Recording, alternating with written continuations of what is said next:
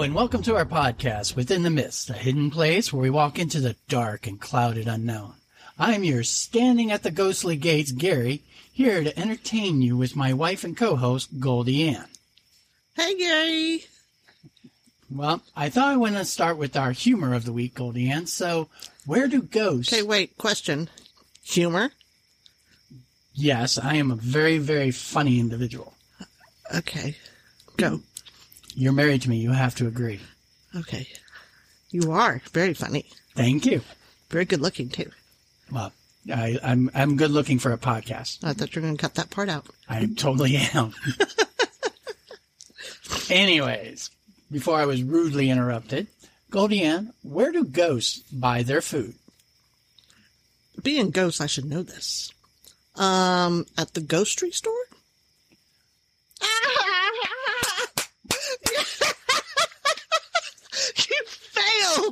You failed! I won! For once. I won! No, Goldie Ann, they buy their groceries at a ghostery store. Okay. It was better when I said it. I won. Whatever. Yay! I'm going to take my podcast and go home. See, I told you, ghosts, I should know that one. Very well done. Anyways, starting with our banter, I want to let everyone know that we are getting ready for the upcoming Southwest Florida Skunk Ape Conference, which is being held on Saturday, June 4th, from 9 a.m. to 6:30 p.m. This is organized as an old-fashioned town hall meeting featuring Florida skunk ape and Bigfoot researchers, writers, and media celebrities. It's going to be cool. It's going to see our friends again. I know. I mean, amongst the special guest speakers is going to be Dave Shealy, owner of the Skunk Ape Museum in Central Florida, with his 50 years of experience on Florida skunk apes. He was also a recent guest on our podcast. Also present will be television stars Stacey Brown Jr. and RPG from Finding Bigfoot and Expedition Bigfoot. RPG! RPG! Oh, sorry. I thought we were supposed to chant. Where did you get that? I don't know. Ghost chant and stuff? We're not ghosts. Oh, shit. Also, there went my Saturday night. No. Well, also, Connor Flynn and Marie Dumont will also be speaking with many others.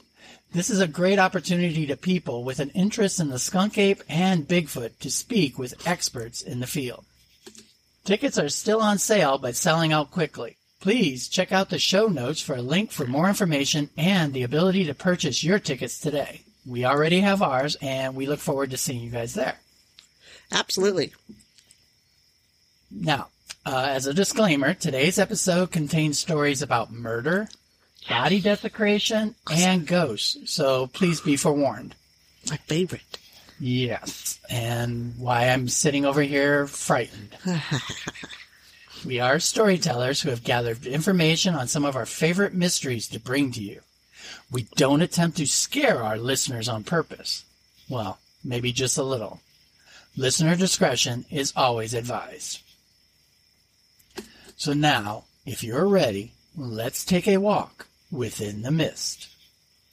Located on the shores of St. Augustine, Florida, is a Spanish fortress which has survived centuries of bloodshed and violence. So much so that it may have become a focal point to attracting paranormal activity. Yes. And groupies like my wife. Today, we will talk about the multiple spirits that roam the walls and the grounds of the Castillo de San Marcos. So, as you were saying, we have been there. Yes, we have. And we do need to make a trip back there, especially since when we went, we really weren't doing a podcast at that time. So no, see, we were on our anniversary, and being that we got married on Halloween, he lets me pick haunted locations because that's my thing, and he just kind of follows me around.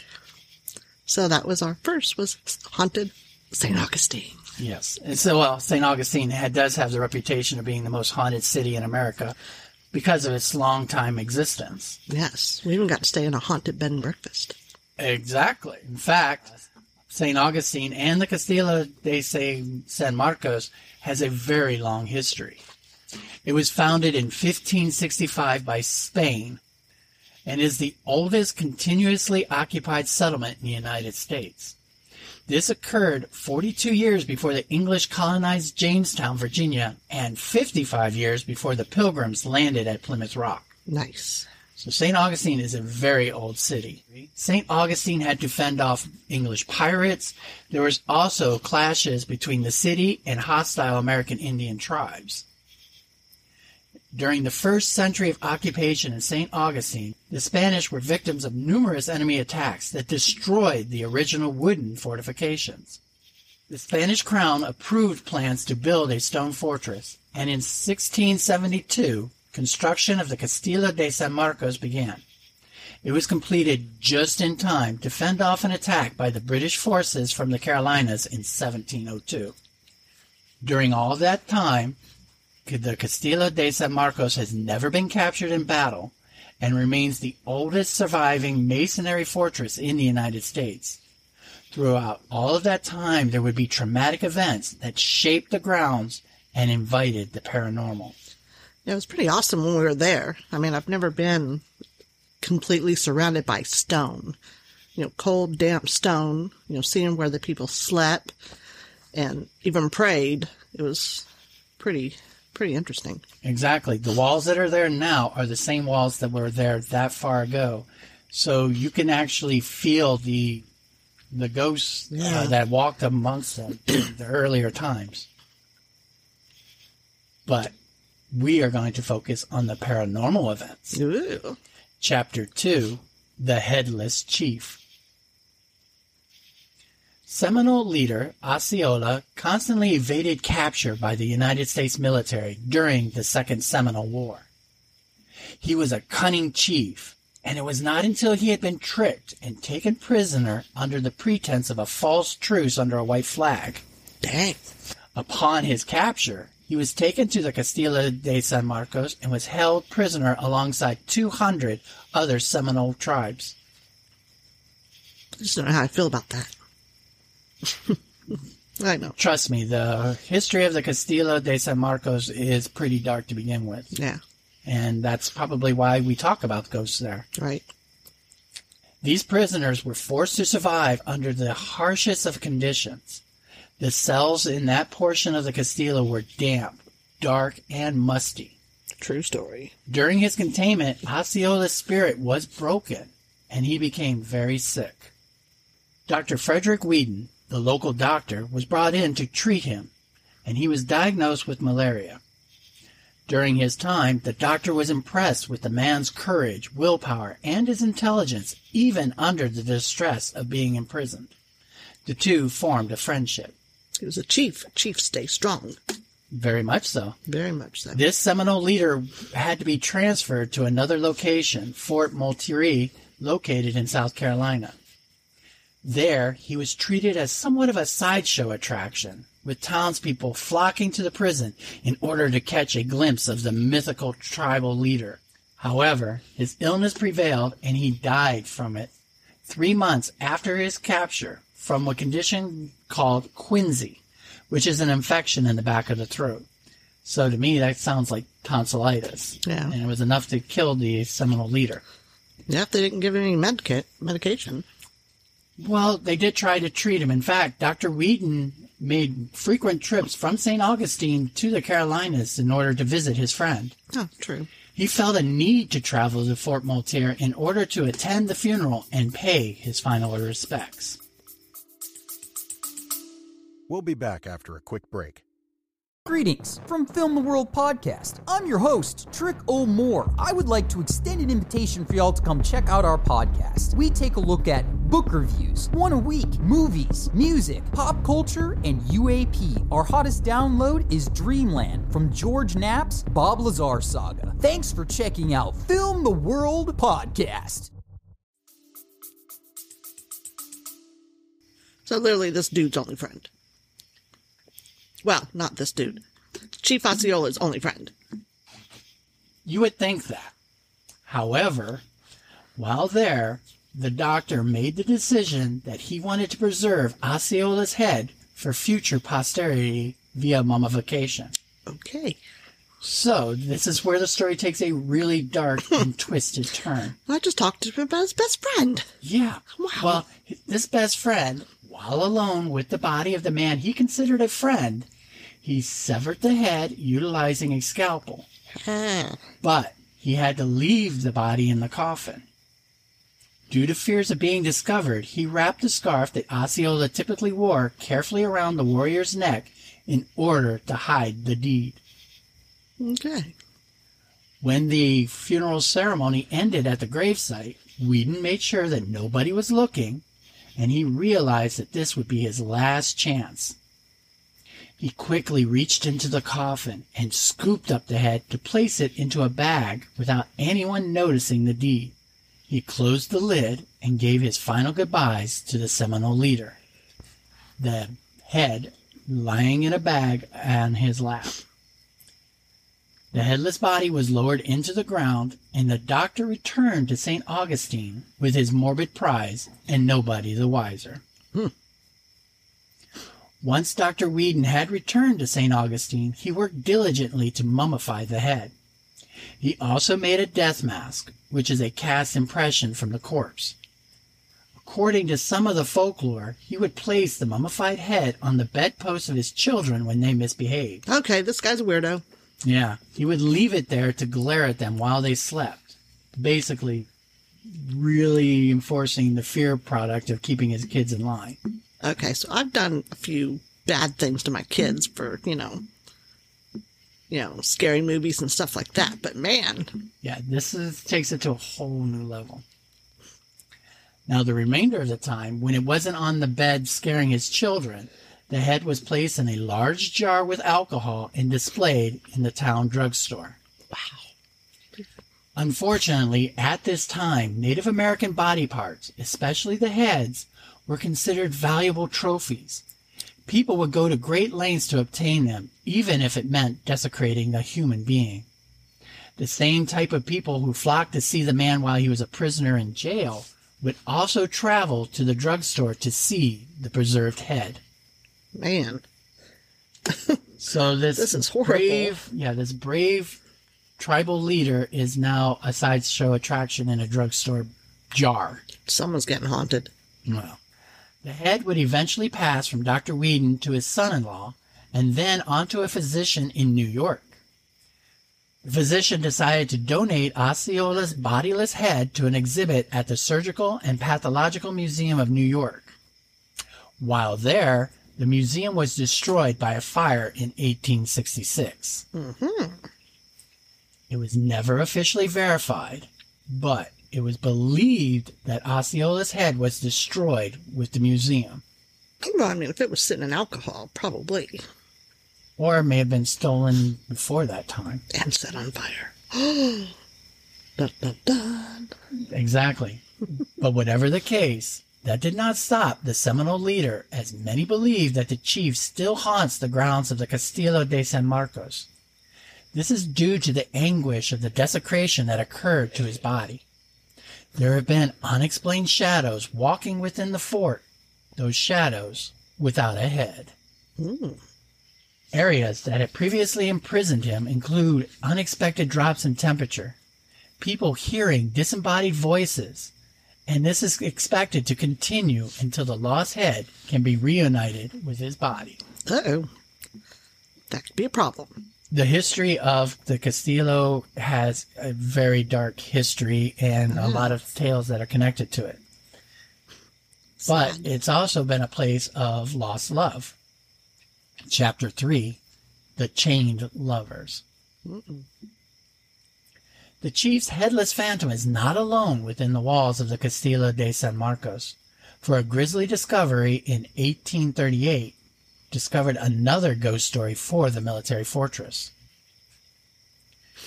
Sergeant Tuttle and his men had been relocating a large cannon on the gun deck of the fort. I've been there. Yes, you have. What a shock. Now, while they were moving it, the flooring inexplicably crumbled beneath the heavy cannon and crashed to the level below. As the soldiers made their way downwards, they discovered that the huge artillery piece had exposed a wall to a secret room. Ooh. They began removing pieces of the wall with hopes of discovering lost treasure. What they did find was a room that was very small with a low ceiling, marking it as an old gunpowder storage. Also, there were bones amongst the debris and leftover gunpowder. The skeletal remains of 2 individuals had been chained to the wall, and whatever doorway there was to the room was bricked over. The first beliefs were that the room was used for torture during the days of the gruesome Spanish Inquisition. But it did not take long before everyone realized that what they had found was the lost remains of Dolores Marty and Captain Manuel Abela. So, who are these two? Well, in 1784, Colonel Garcia Marti and his young wife Dolores had moved from Spain to St. Augustine to begin a new life within the Castillo. The colonel was assigned an assistant named Captain Manuel Abela. Uh-oh. Let's see where this is going. Exactly. Because Colonel Garcia was too occupied with running the fort and its soldiers, it caused him to neglect his wife, who grew bored with military life. She was used to parties and elegance and royalty of Spain, and the New World pretty much was a very vast difference. So what did Dolores do? She turned to the handsome and charming Manuel, initiating a love affair. Ooh, bad girl, bad girl. Now this would go on for many months, and Colonel Garcia may have been a cold man, but he was very sharp. He realized that his wife was cheating on him, but he was unable to determine with who, as the two lovers were very careful not to be discovered. One day, Captain Abela reported for his daily meeting with his commanding officer. The colonel was shaking Manuel's hand when he took a deep breath. His eyes narrowed at his assistant when he recognized his wife's perfume. Ooh. It was then that he realized that it was Manuel who was having the affair with his wife. On the next day, both Captain Abela and Dolores were missing. People began to ask questions, and the colonel claimed that his wife had taken ill, though she had never shown any signs of being sick. He reported that she was returning to Spain in order to live with her aunt, home to recover. Now, regarding the location of Captain Abela, the colonel claimed that his assistant had been sent on a special assignment to Cuba. The men of the fort were confused, as they felt that the captain would never have left without saying farewell to his fellow soldiers. The colonel was never questioned any farther regarding the two. Although there were whispers and rumors, the case of their disappearance was never solved during Colonel Marti's lifetime. Now, almost a century later, the remains were found locked away in that tiny dark room. The truth was exposed. Colonel Marti had kidnapped the couple and locked them away within the walls. The two were left to starve to death behind the walls of the Castillo de San Marcos. People can still smell the sweet flowery perfume, and they can feel as though they are being watched as they are touring the Castillo. Once you smell the strong perfume, the hairs on the back of your neck will stand up, leaving you with chills of having encountered their restless spirit. There have even been reports of a female ghost or an apparition that has been seen walking along the walls of the Castillo, as the forlorn spirit of Dolores Marti may still be haunting within the walls, looking for her lost captain. Aww. Serves you right. Sorry. So no pity for the two? No. And the colonel didn't overreact by locking them up in a room, chaining them to a wall, and letting them starve to death? Sign of the times. Sorry. I'm not saying anything. I'm just glad that I'm better behaved. Good boy. Thank you. So now we have multiple stories that involve terrible activities There are other ghosts that do roam the Castillo. They are known as Chapter 4, the Shadow Guard. Now, unfortunately, not all shadows can be explained. There have been folklore connected to the Castillo that involve an unidentified ghostly figure who haunts the fort. It is said that he can be seen while on the top portion of the fort's wall. If you look down, there is a shadow figure that walks across the drawbridge below. The shadow is of an average-sized man, but a brisk walker. In one instance, observers waited for the shadow to pass along the drawbridge and into the fort so they could continue to take photos, believing it to be another tourist. The clearly visible form moved quickly towards, but failed to pass within the Castillo.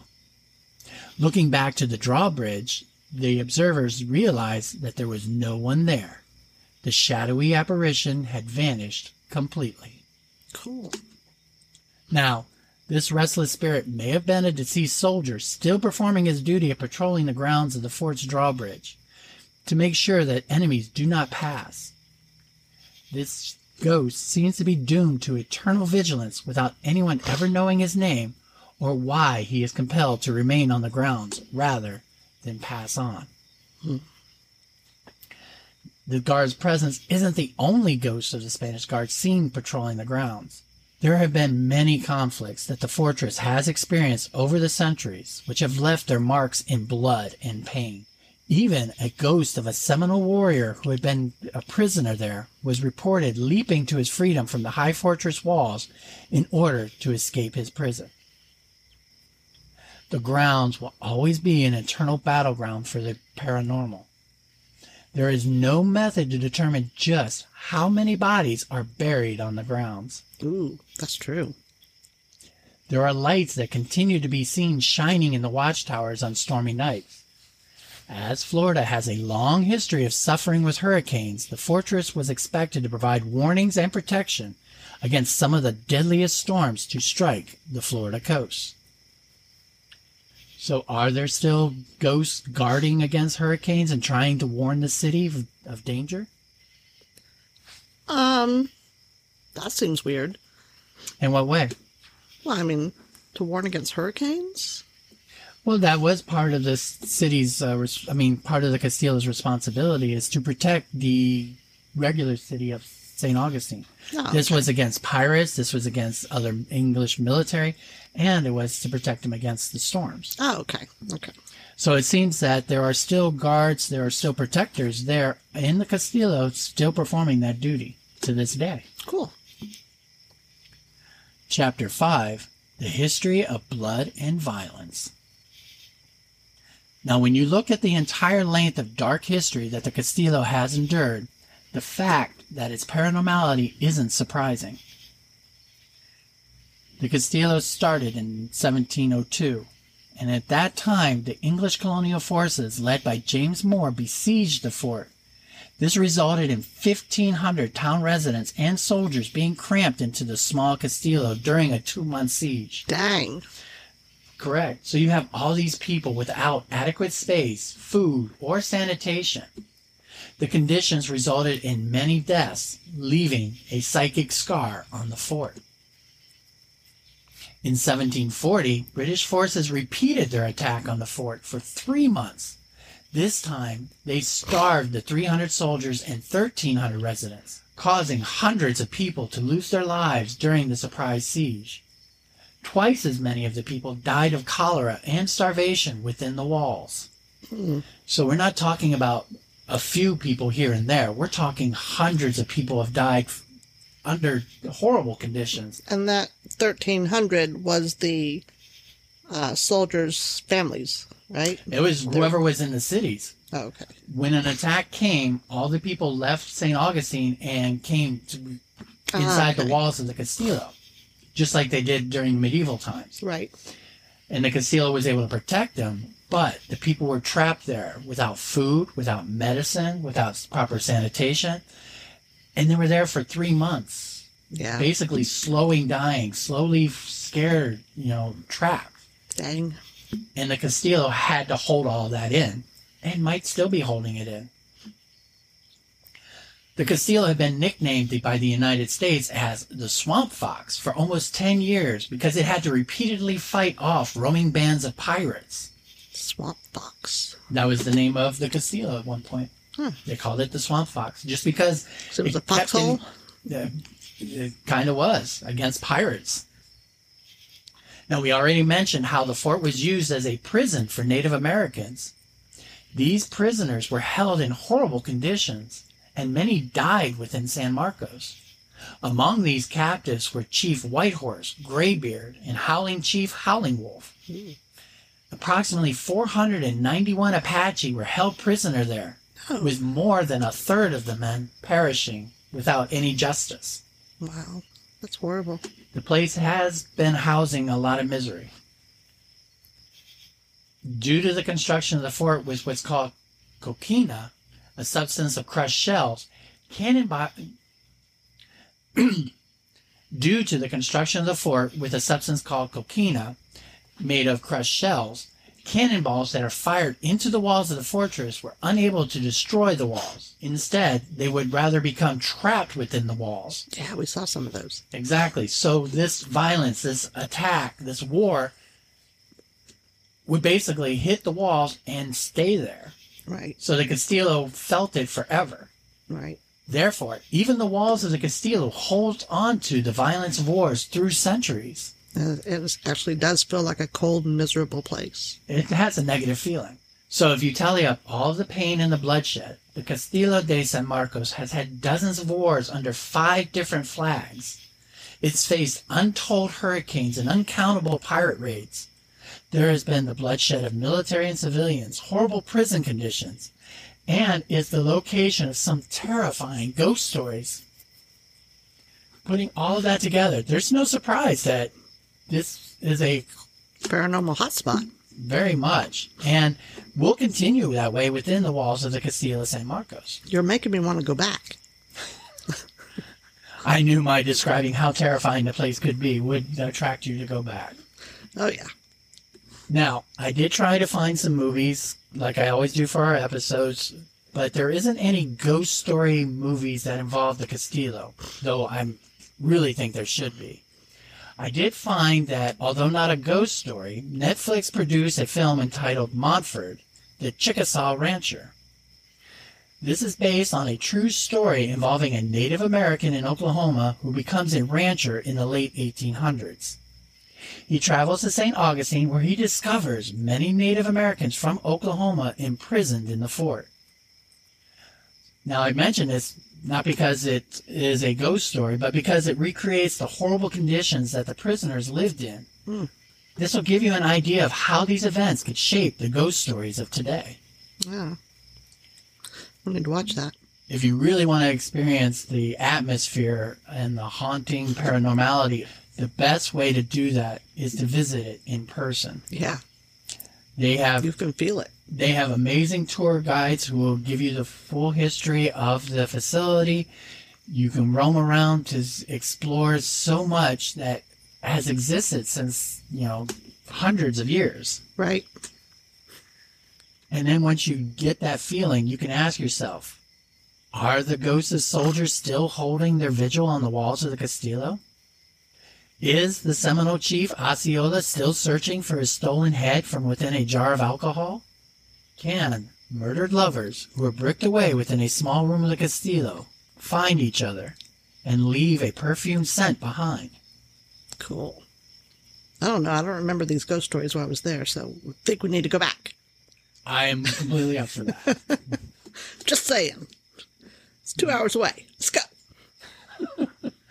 Well, being sure to keep a very close eye on the next time we visit the Castillo de San Marcos. See? I suppose this is a good time to make our way back out of the mist and bring this episode to a close. I'd like to give special thanks to David Facilian and Facilian Studios for our introduction music. We would like to really ask you to please leave us a review on the podcast provider you are listening to this on. It helps promote our show. We're trying to attract more listeners, as this is becoming more and more of a full-time position for us.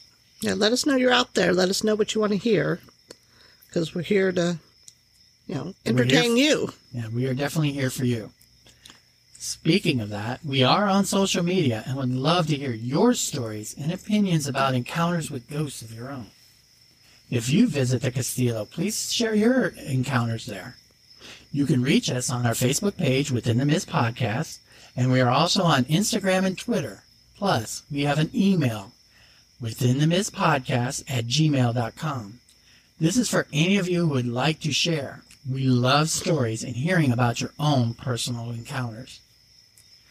For those of you who may need a daily dose of cryptids and ghosts, we also have a TikTok channel, which gives a few minute clips about a story involving some of your favorites and some unknown creatures and spirits.